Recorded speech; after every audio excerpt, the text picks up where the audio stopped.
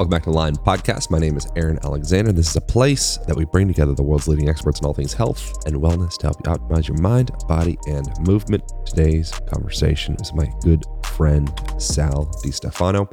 He is the co-host of Mind Pump Radio, and he's the author of Resistance Training Revolution. This conversation gets into how to get jacked and tanned while maintaining functionality, also touching on some tips and tricks to boost muscle gain, boost power, endurance, just getting the most out of that sweet, sultry, supple meat suit of yours. We also get into all sorts of stuff. His mind is great. I'm a big fan, and I think you guys are going to enjoy this conversation. I so greatly appreciate you guys leaving reviews on iTunes. I want to read a review from the beautiful Miss Jessa Vu. I presume you are a gal, Jessa. I presume you're also beautiful. Love, exclamation point. Really love the topics in this podcast. Daily movement is so important to overall health. His book is very good as well. Practical, easy tips to keep moving as you age. Thank you very much, Jessa Vu. Very kind. Thank you all for subscribing to this. If you want to keep on getting these episodes updated into your phones, you don't miss them. We drop these every Thursday. I hope you guys enjoy this conversation. That's it. That's all. Back to the show with my guy, Sal DiStefano. Wow. Did you have a morning erection today, Sal? Thank you for asking, Aaron. Nobody ever asked me that. I always feel like, I'm always like, why isn't anybody asking me this question? Yes, I did. Thank you. Nice. Yeah. That's good. I'm going somewhere with this, Sal. Okay. Morning wood, indication of health, vitality, Yeah.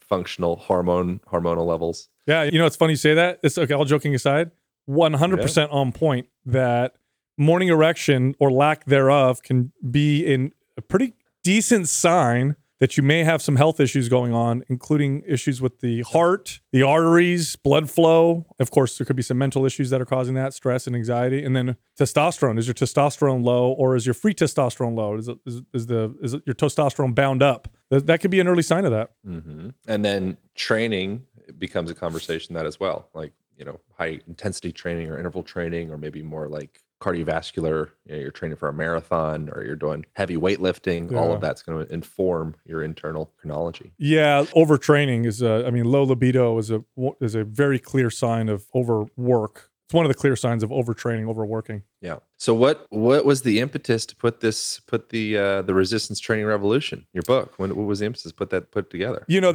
I'm so excited you finally did a book. Thank you. I appreciate that. We've been talking about for freaking years. Yeah. I know. So I had the idea for a long time because obviously I've worked in the fitness and health space for 24 years now, and I've trained a lot of people either directly or by proxy through trainers that have worked for me or members in my gyms. And it's always been an issue is that there's always been this very interesting stigma and stereotype around resistance training. It's for meatheads. If you're a woman, if you do it, you're going to build huge muscles and look like a man. It's not great for mobility. It's not great for heart health. It's not great for longevity in general. That's a myth or stigma surrounding resistance training. And so I thought to myself, and this is something, again, I've been thinking this for the last at least 10 years, I would really like to write a book that can communicate to the average person, so not talking to the fitness fanatic, but rather the average person, about the real values of resistance training and provide the literature, science, and evidence to support a lot of the things that I'll say in the book, but also to say it in a way to where it's very understandable and easy to apply. And so that was the goal, right? That's been the goal for a long time.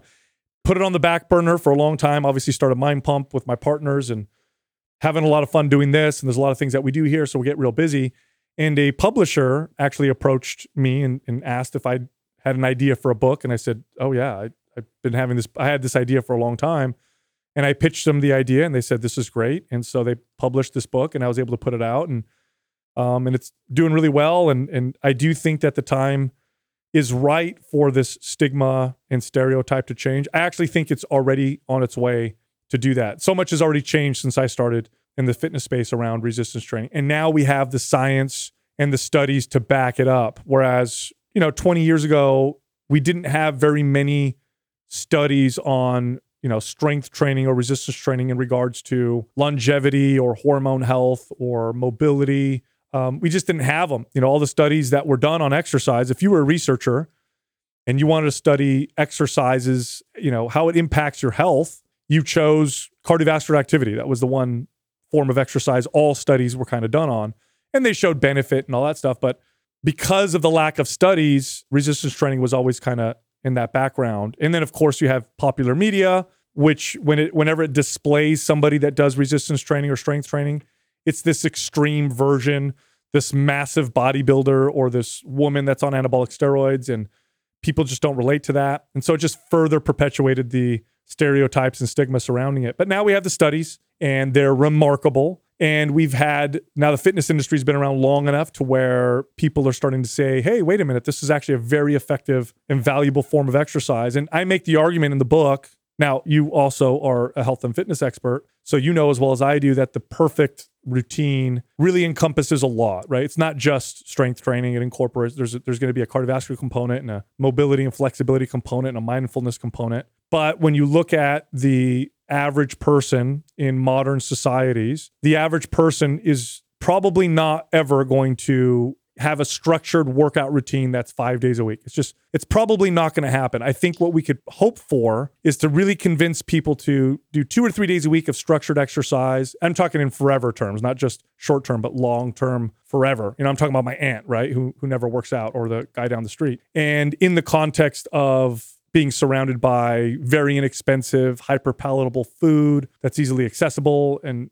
also a lifestyle that's very sedentary. And when you look at that context, if you only picked one form of exercise that was the most effective at combating those things, right? Nothing's perfect on its own, but if we had to pick one and we only had a couple days a week to get people to do something forever, resistance training is one of the best. It's just so effective at doing all those things. Yeah. I like the concept or the idea of thinking of muscles kind of like endocrine organs, as opposed to just being exclusively like a pulley system to get us from point A to point B, or pick up a dumbbell or burrito. But they're much more integrated into the entirety of our physiology than that.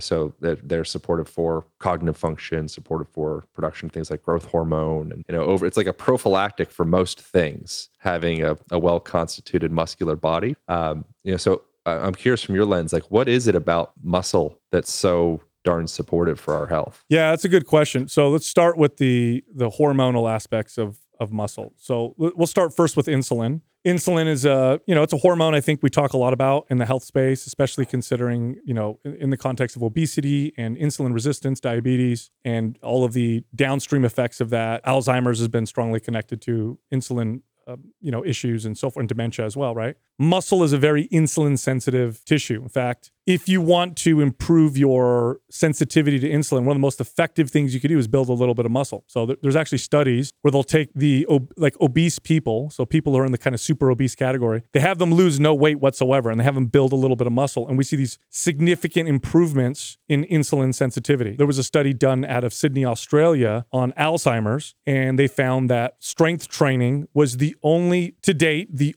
non-medical intervention that's been shown to stop the progression of the beta amyloid plaques that we believe to cause Alzheimer's. And they think it has to do with that insulin sensitizing effect. As I'm sure you're aware, Alzheimer's has been referred to as type 3 diabetes by some researchers. Let's talk about the other hormones, right? Testosterone, responsible for many functions in the body.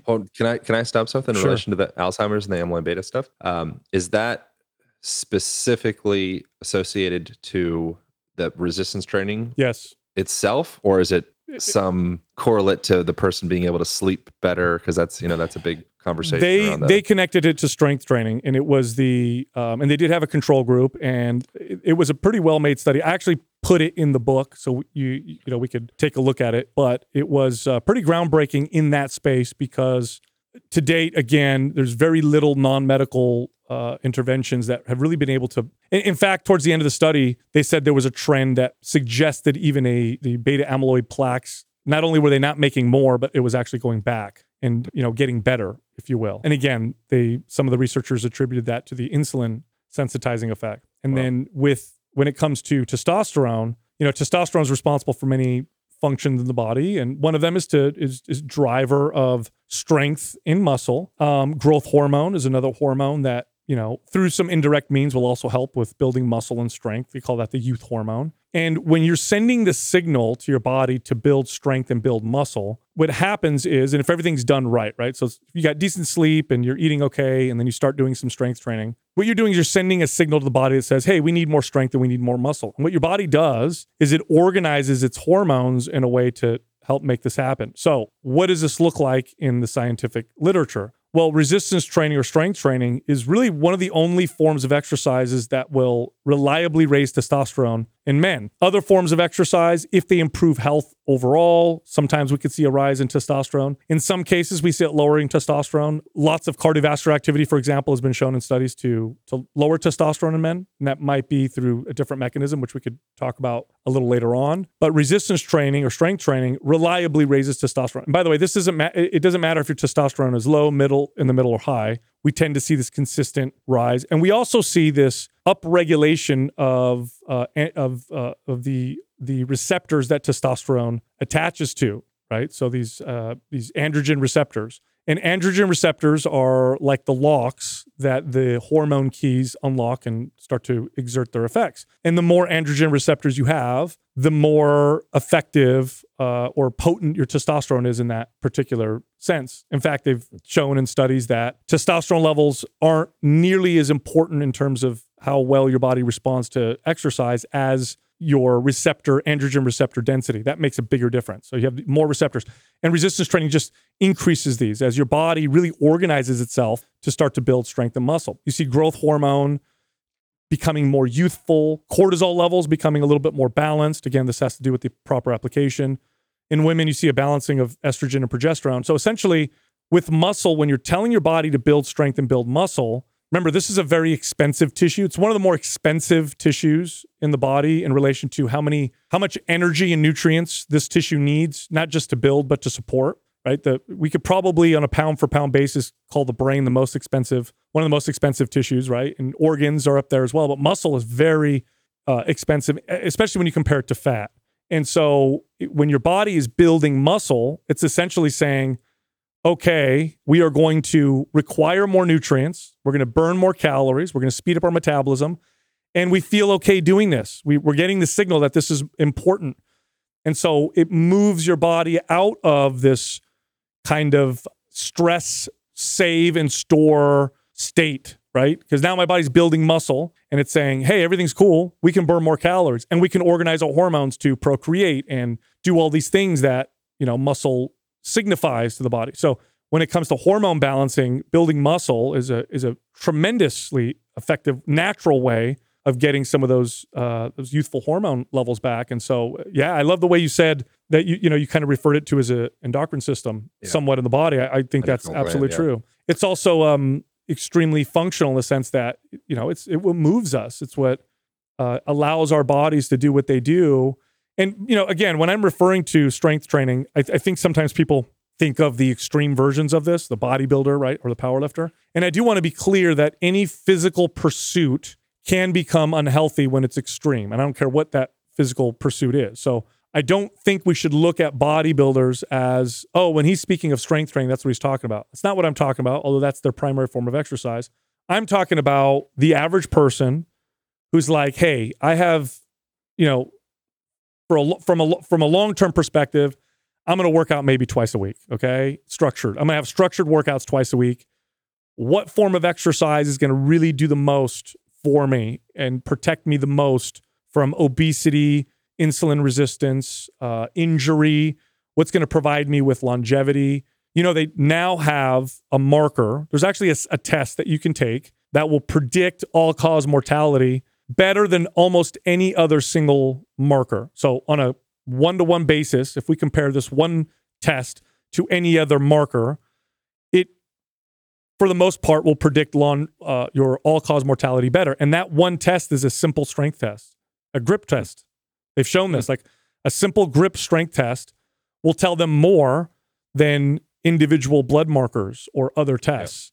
So it's strength is very important. And what's happened now in modern societies really is we've become weaker and our metabolisms are kind of slowing down as a result, which was a very, very difficult position to be in when you're surrounded by all this incredible food like we are here in these modern societies. Weight gain and obesity becomes really easy.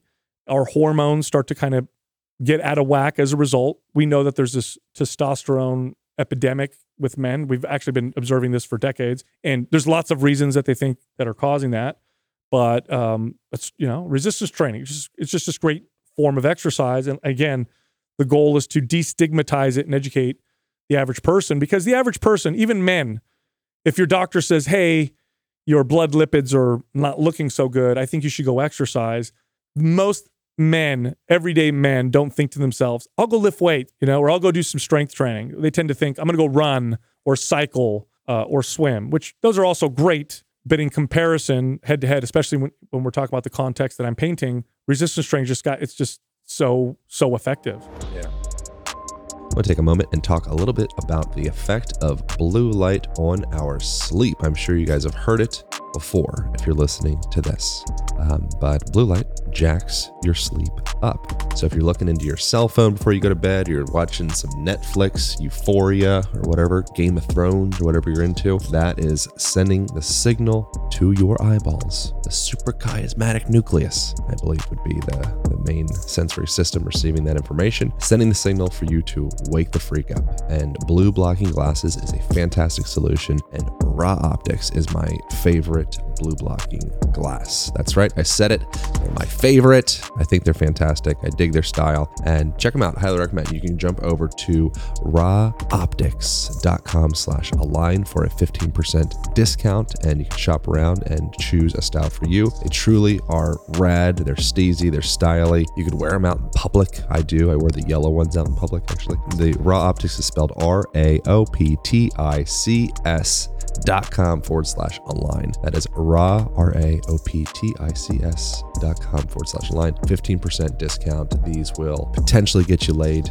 No promises, but you're going to look good. And they're also going to improve your sleep, which, that's good for your libido as well. I don't know how that turned into a libido ad, but there it is. That's it. That's all. raoptics.com/align.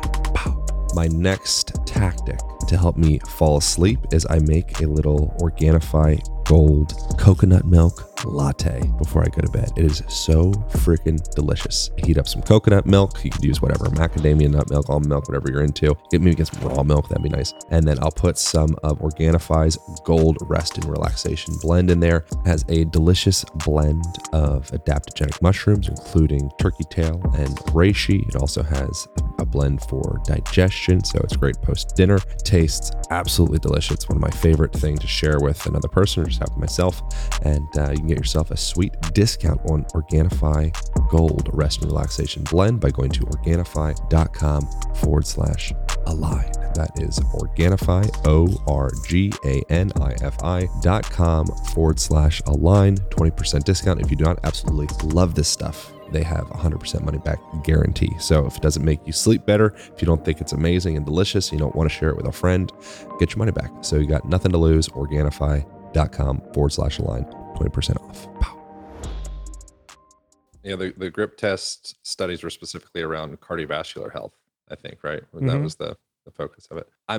As we're talking, I'm wondering what the specific, like the evolutionary story or component with resistance training is to de-stressing the body and causing us to be able to show up in a better cognitive way, and help with longevity and all that. And as I'm thinking about it, I'm thinking it's when we undergo the stress response, we're essentially queuing up our nervous system and our hormonal system and all of our systems to move. And for most of us, when we're stressed out, it's like drinking a bunch of coffee or, looking at a bunch of texts or some kind of bill or something where you're kind of hunched up, you're buried into the stress, and your body's sending you every signal and every cue. It's teeing you up to like bolt, move forward, EMDR therapy, you're scanning the environment left, right, you're ambulating, you're moving towards progress. And I wonder if it's in like our training environments, we're kind of replicating what we would do if we were in a more natural, in quotations, environment, moving towards progress. Yeah, there's two parts to that I'll comment on, because I've thought a lot about that. And I love the evolutionary lens whenever we talk about health and fitness, because there's a lot you can learn there from how our bodies evolved for, the vast majority of the time that humans have been on Earth. It could tell us quite a bit. So there's two parts. One is resistance training is inherently very good at training proprioception. It's very good at making us aware, much more so than most other popular forms of exercise, right? So if I go on a run, I can become very repetitive and lost in my thoughts. And there's nothing necessarily wrong with that, but resistance training requires, when you're in the set, to be very present. And there's lots of proprioception going on, right? I can move in a sagittal plane, a frontal plane. I can rotate. There's lots of different complex exercises that tell my body and my brain what to do. So there's value in that. But here's the other part that I'd like to say, because it is very interesting when we look at resistance training through the evolutionary lens. Now, the truth is, humans evolved to do really two things very well physically. If you compare us to any other animal, now, of course, humans are very smart. We're amazing tool makers, right? So that's the number one thing. But if we were to compare ourselves physically, if we were to compete against other animals in physical feats, we would get our butts kicked in almost everything except for two things: running for distance and throwing for accuracy. We're really good at those two things. Like we can run at long distances, at slow paces, or trek, and we can pretty much out-trek almost any animal. And this is how modern hunter-gatherers have been observed hunting. They'll throw a spear at an animal and run after it until it gets tired, and then they'll kill it. Persistence training. Persistence, right? Or persistence hunting, right? Yeah, we're really good at that, right? And we're good at throwing with accuracy. I mean, a 5-year-old can throw with greater accuracy than any other animal, and that's what made us apex predators, right? We throw spears at things, and we got really good at them. But here's the problem. The problem is, there's two parts to this. One, our lives are the average person's life is constructed and designed, and we've done a damn good job at this. We're smart, right? We're really smart monkeys. We did a really good job at making life sedentary, like just eliminating all the physical challenge out of life. So in order to move as much as a hunter-gatherer, you'd have to somehow construct your life in a way that would probably not work for most people. It just wouldn't, because most people's lives, like I said, are constructed not around that. Not only that, but running, a lot of people don't realize this, but it's very true. Running is a skill, okay? There's a skill to running. And if you stopped running right around the age of 10 or 12 or high school, you don't just pick up your running shoes and then go run to exhaustion. You're going to run terrible. This is why running is so closely connected to so many injuries. It's not because humans aren't good runners. We're amazing runners. It's just we've lost that skill. So it's not necessarily a great way to exercise unless you really take the time to practice and train and understand what you're doing. So, okay, where am I going with this? I think strength training is a great way to buffer and protect us against the challenges of modern life. So I don't think hunter-gatherers were lifting heavy rocks and trying to build as much muscle as possible. I think what they were trying to do was get food, survive, which probably meant they were really good at moving a lot and moving for distance. And they probably developed, and I know they did, I'll actually bring up a study that was really interesting. They probably developed very efficient metabolisms where their bodies just didn't burn very many calories, right? Today, what we live in now looks nothing like the past. And to completely try to emulate how we lived back then is just not feasible or realistic for most people. So what we have to do is say, okay, you're going to work out 2 or 3 days a week. What's going to protect you the most against all the stuff? And strength and muscle does a phenomenal job of doing that. Phenomenal. It sticks on your body. Now you lose it if you don't use it, but it does stick around for a while. You develop muscle memory, which is phenomenal. So you build some muscle. Takes you a while to do it the first time. Yeah, it might take a man a year to build 10 pounds of muscle initially, but if he loses it, he'll gain it back within a month and a half or 2 months, right? So you get this incredible effect called muscle memory. It speeds up your metabolism, and it's not a 1-to-1 ratio, meaning it's not just the amount of muscle that you build that speeds up your metabolism, but rather it's the muscle you build and the signal to build muscle that actually, because your metabolism or the amount of calories that you burn, it's not a set number with your lean body mass. There's a bit of a range. Here's the more efficient side and here's the less efficient side with the same lean body mass. Well, lifting weights or doing resistance training with your body or bands, it moves the scale over here. Less efficient. Even if you don't build a ton of muscle, you actually burn a lot more calories. And a fast metabolism that was a liability 100,000 years ago. Like, you don't want to be the guy who's burning 6,000 calories a day when you're living in the savannas of Africa or whatever. It's just, you're going to die. You're not going to find that much food. You want to have a very efficient, slow metabolism. Well, today it's the opposite. You want a metabolic rate that's fast, that burns a lot, because it offers a great layer of protection. For example, if you look at the studies on foods that we would label as unhealthy, or let's say sugar, processed sugar, or certain fats, and we know that they're probably not good for the body. A lot of the damaging effects that those foods cause in the body actually get erased or reduced if you're burning more calories than you're taking in. And now it's more complex than that, and it doesn't mean you're going to feel good. It doesn't mean you're not going to be craving them and having crazy appetite. It doesn't mean it's sustainable, but it is a fact that you could take somebody, and so long as they're hitting their essential nutrients, they could have a high sugar diet, high processed food diet. So long as their calories are lower than they're burning, you'll see improvements in blood markers and improvements in health. Not perfect, but it just goes to show you that calorie in versus calorie out part of this whole thing is important, and improving or increasing the calorie out side through speeding up your metabolism, which means you burn more calories all the time, right? Means I'm just sitting here and my metabolism is hotter than it would be had I not sent that signal to build muscle and strength. So now it allows me to live in the modern world and eat a little more, and it protects me a little bit. I talked about efficient metabolism. There's this remarkable study that was done on a modern hunter-gatherer tribe called the Hadza tribe. These people they live in northern Tanzania, and they live, just like we did 100,000 years ago. They live in their huts, and they don't have electronics, and they hunt their food, and they gather. They don't have modern agriculture.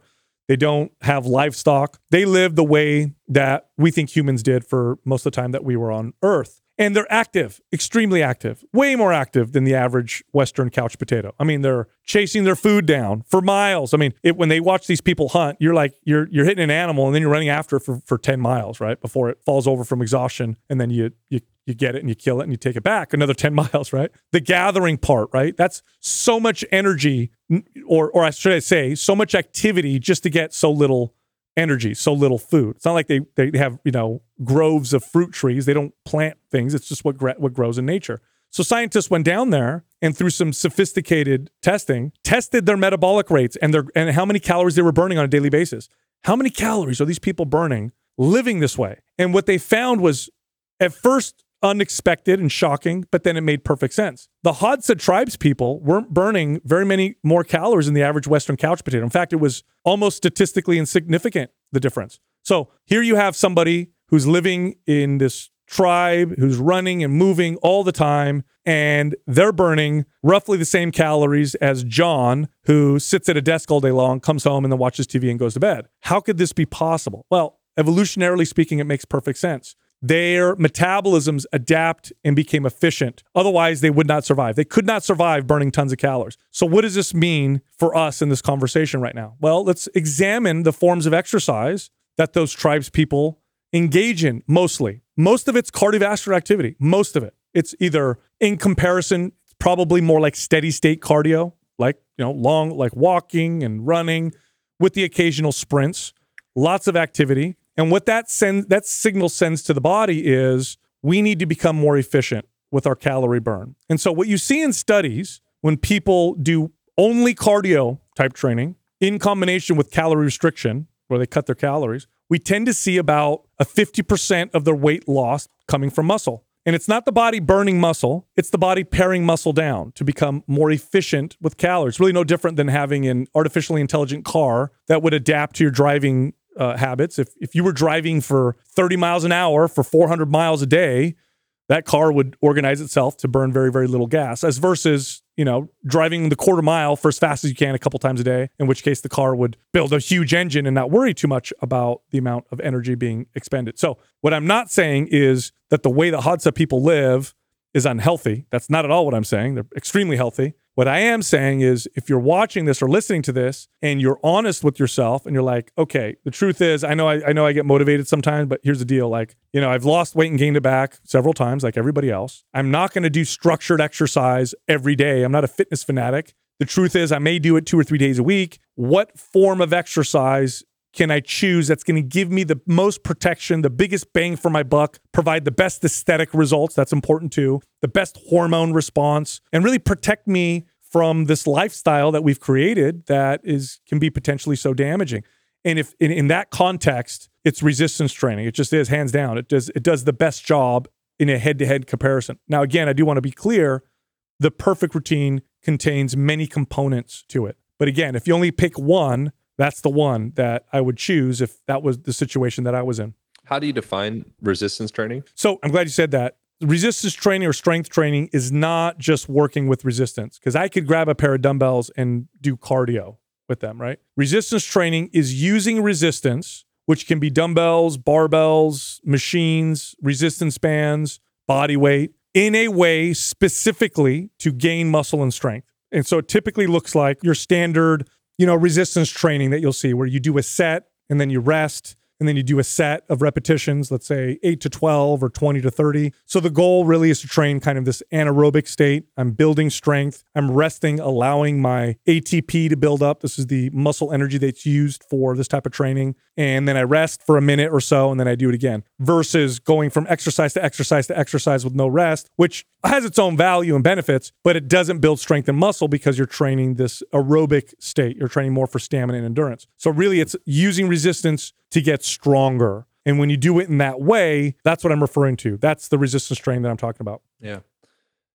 As you're describing the Hatha people, I'm thinking the thing that comes to mind is Joan Vernikos, who she worked with NASA for a while, and she was, I think you and I may have talked about her before. I'm not familiar. Let me know. Yeah.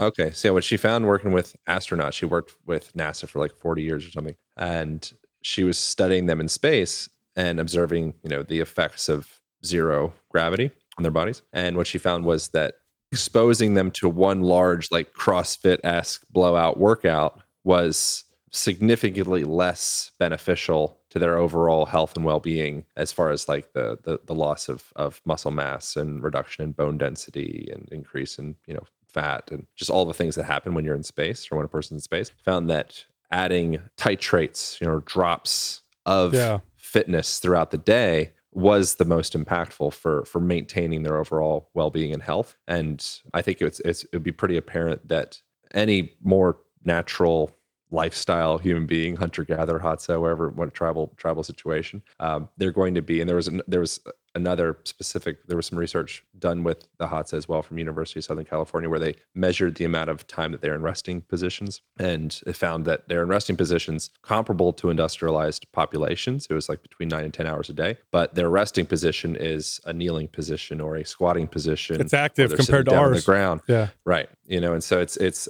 I think it's not just the thing, okay, cool, like resistance training, done, got it. Hour resistance training, got it, like probably better than nothing. But then I think there's subtleties to that as well. And then so I think duration would be an interesting question to bring up. Yeah, so what I talk about in the book, so again, remember who I'm talking to, right? If I'm talking to just you, then you and I can talk about like really how to construct the perfect lifestyle, right? But we're talking to the average person, and getting them to adhere to consistent routine is the hardest challenge that we have in the fitness industry. It's the most challenging thing that we have to deal with. The fail rate on people working out is 80% in the first year. Okay. You extend that out 2-3 years and it's over 90%. So the vast majority of us gain the weight back or stop working out after about a year. It's just a real statistic. I sell this in gyms all the time. And I'm talking to the average person.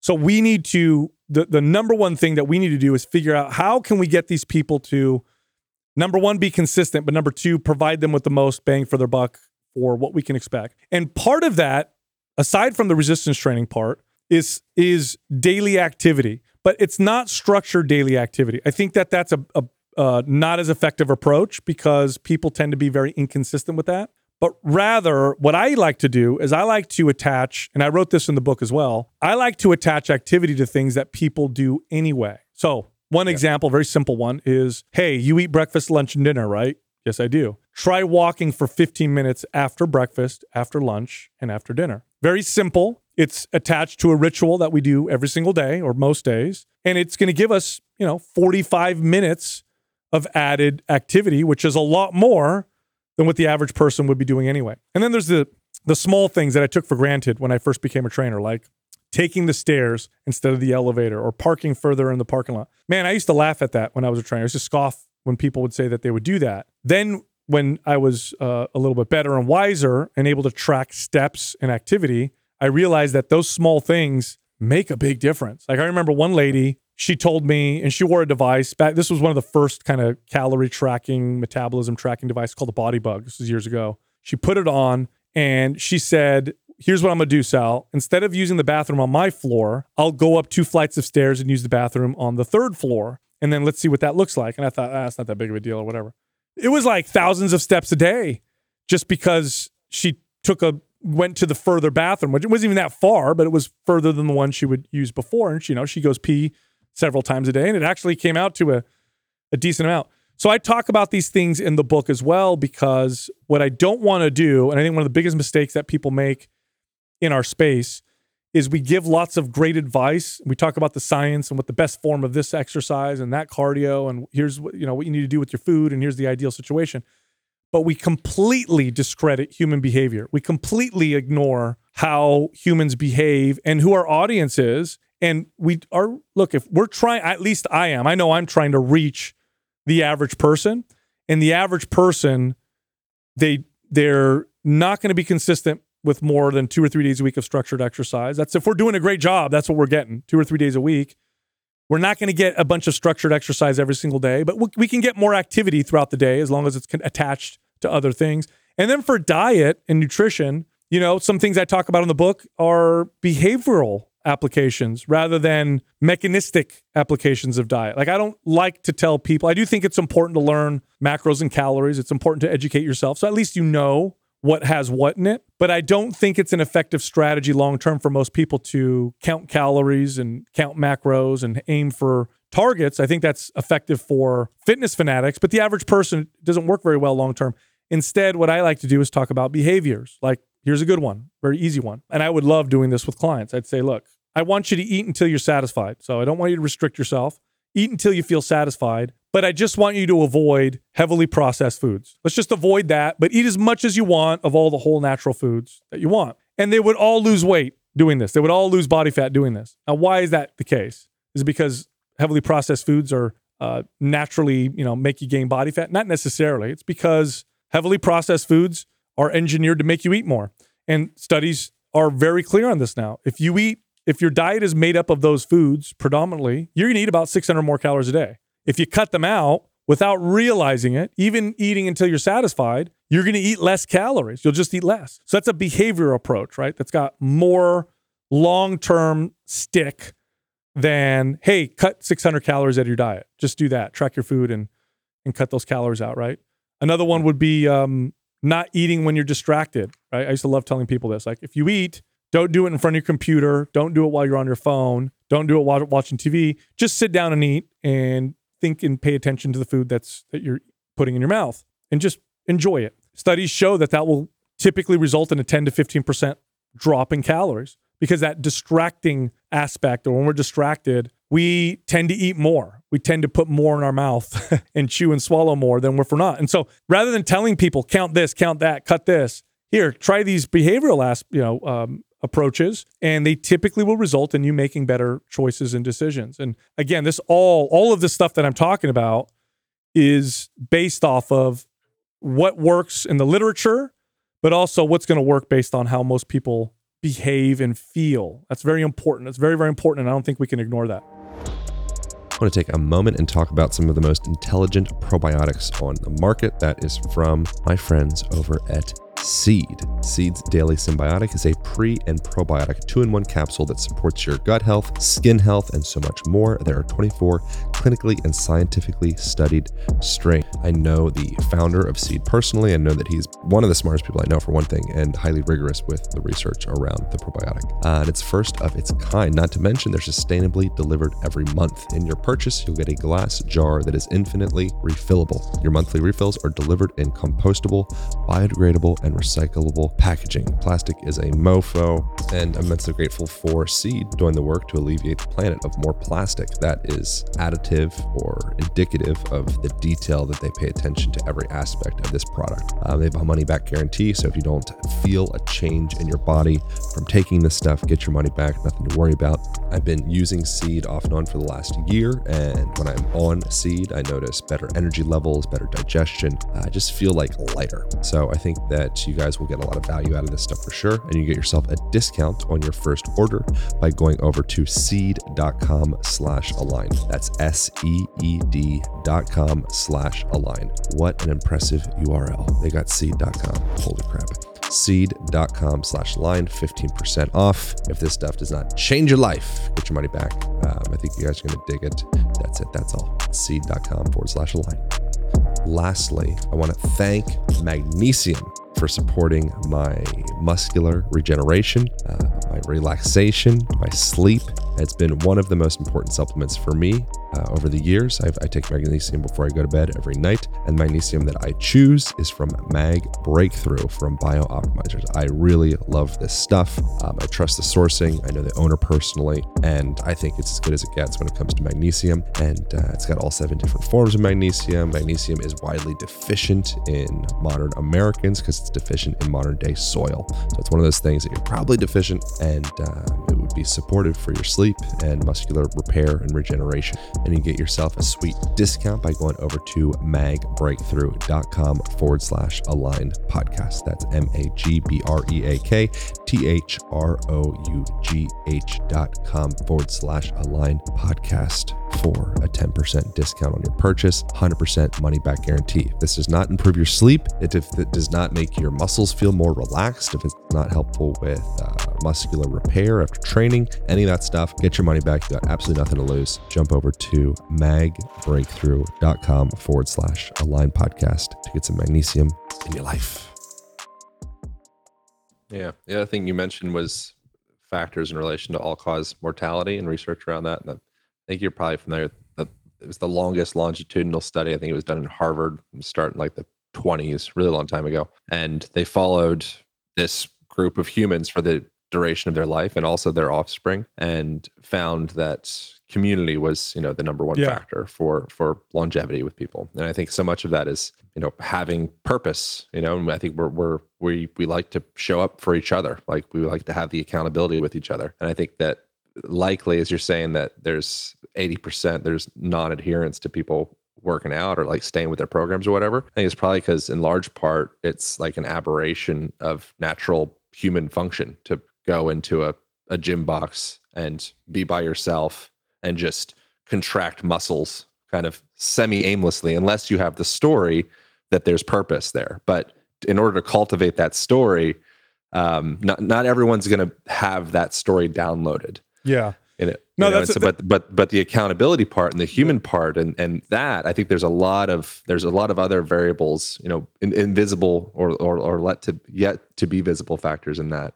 Yeah, there's more to that too. So yeah, you're touching on something very important. There was a study done out of Stanford that showed that having poor relationships was as bad for your health as smoking 10 cigarettes a day, just to highlight how important it is to have good relationships. And by the way, there's a lot to unpack there, right? I remember I went to Yellowstone, and my wife and I went through Montana, and we loved it, and we were talking to people there, and I did not know that Montana had a high suicide rate. And I said, that's weird. And one of the residents said, yeah, a lot of people are isolated because it's such a big space, and when you have people around you, they can identify when you may be showing these symptoms of depression, and they can jump in and help you. And I thought, oh wow, there's so many benefits to having good people around you that I don't even think we can begin to even quantify. We could start making a list, but I think it would be endless. As far as the fail rate, I'll say this. Yes, accountability helps, community helps, that's big. We see that in cultures where exercise is a part of the culture, that people are much more consistent. For example, many Asian cultures, it is totally part of the culture to wake up and exercise out in the outside in the morning, Tai Chi, or go to the park. Or other cultures, it's a part of the culture to walk after you eat dinner with the family. And so you see consistency there. But there's one other thing that I think that is equally as important, and that is we don't enter in, and when I say we, I mean most people, we don't enter into a fitness and health journey, for lack of a better term, for the right reasons. Okay, so what does that mean? Well, most people, when they're ready to start working out, and I would see this every January managing gyms, every January we get a 50% increase, at least in guest traffic, right? people start off, and how do they start off? Oh man, I'm fat. I'm ugly. I'm gross. That's it. I'm going to work out, right? So it's coming from a place of self-hate or shame or disgust. So what does that do? Workout is my punishment. Now I'm going to work. You know what? I ate that burrito last night. I'm going to go beat myself up in that aerobics class, or I'm going to get on the treadmill and sweat it off. Like, how many times have you heard that, right? So now the workout is this punishment. It's, I hate myself. I'm ugly. This is what I deserve. This is what I need to do to change who I am because I hate myself. Diet becomes the same thing, right? You create this alternate persona within yourself that says, it's like this tyrannical parent that says, you're fat, you can't eat that cookie. And then you're the child that says, okay, I won't eat that cookie. And then your friend says, hey, you want a cookie? And you say, no, I can't, right? Like, what do you mean you can't? Like, of course you can. What do you mean you can't? Where's that coming from, right? It's coming from this wrong approach to nutrition and health. Years ago, and this really became just apparent to me years ago, I went to a Christmas party with my ex-wife. And she worked in a tech company. And we were sitting at this big table with all these people. And nobody was in the fitness space. So I was the only one, right? And, people were going around the table talking, and I'm introducing myself. And, what typically happens whenever you're around a bunch of non-fitness fanatics and you're eating a meal and you tell them that you're in the fitness or health space, they immediately become very self-aware of what they're eating. And they'll make comments like, oh, I'm going to eat this bread. Don't pay attention. Or they'll watch what I'm eating. Oh, why aren't you eating that? You can have more wine. Don't worry about it. So those comments were happening, but it was okay. And we were having a good time. And the wine started flowing. And then there was this lady that was across from me.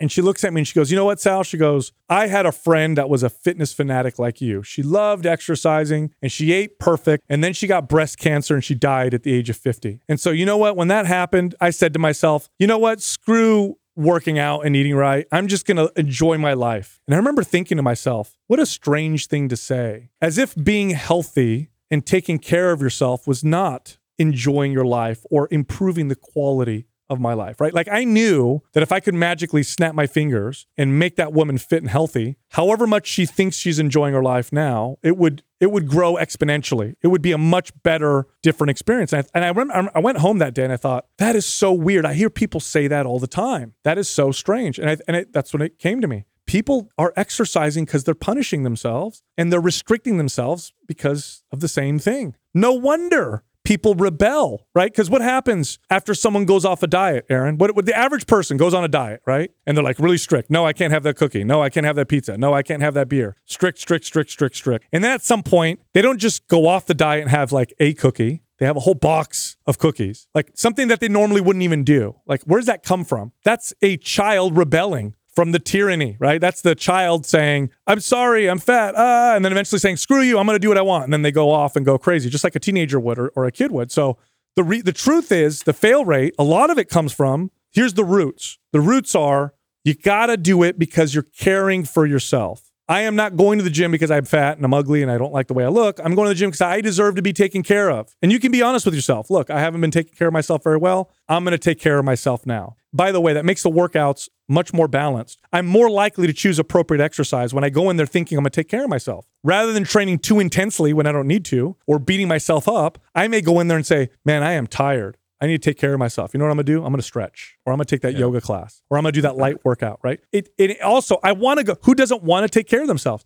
Now, what about diet? Well, if I'm eating to take care of myself, most of the time, that means I'm probably going to eat foods that are healthy, that nourish my body, that are nutrient dense, that help with my digestion and my performance and how I feel. But sometimes, what does taking care of myself mean when it comes to food? Well, maybe I've seen my friend Aaron. I haven't seen him in a while. And, we're going to be connecting over some beer and pizza, right? This is, right now, taking care of myself is the relationship and enjoying the moment, maybe the palatability of the pizza. And I haven't eaten in a while and we're having a good time. Or maybe I'm going to Christmas and my aunt makes that pie that she makes once a year. And right now, taking care of myself means that. It also provides more balance. I'm not going to binge as often because that's not really taking care of myself, right? I'm going to probably eat healthy most of the time. As it's really no different than if you had a child and your kid came up to you and said, hey, can I have candy every single day? Most of the times you'd be like, no, not today, son. But sometimes you're like, here's a piece of candy. It's not a big deal. So I think if we go into nutrition and exercise and fitness and health with the mentality that I want to take care of me, I deserve to be taken care of. I deserve to feel better. I deserve to have mobility. I deserve to feel the energy of being healthy. I think if you go up from that point, the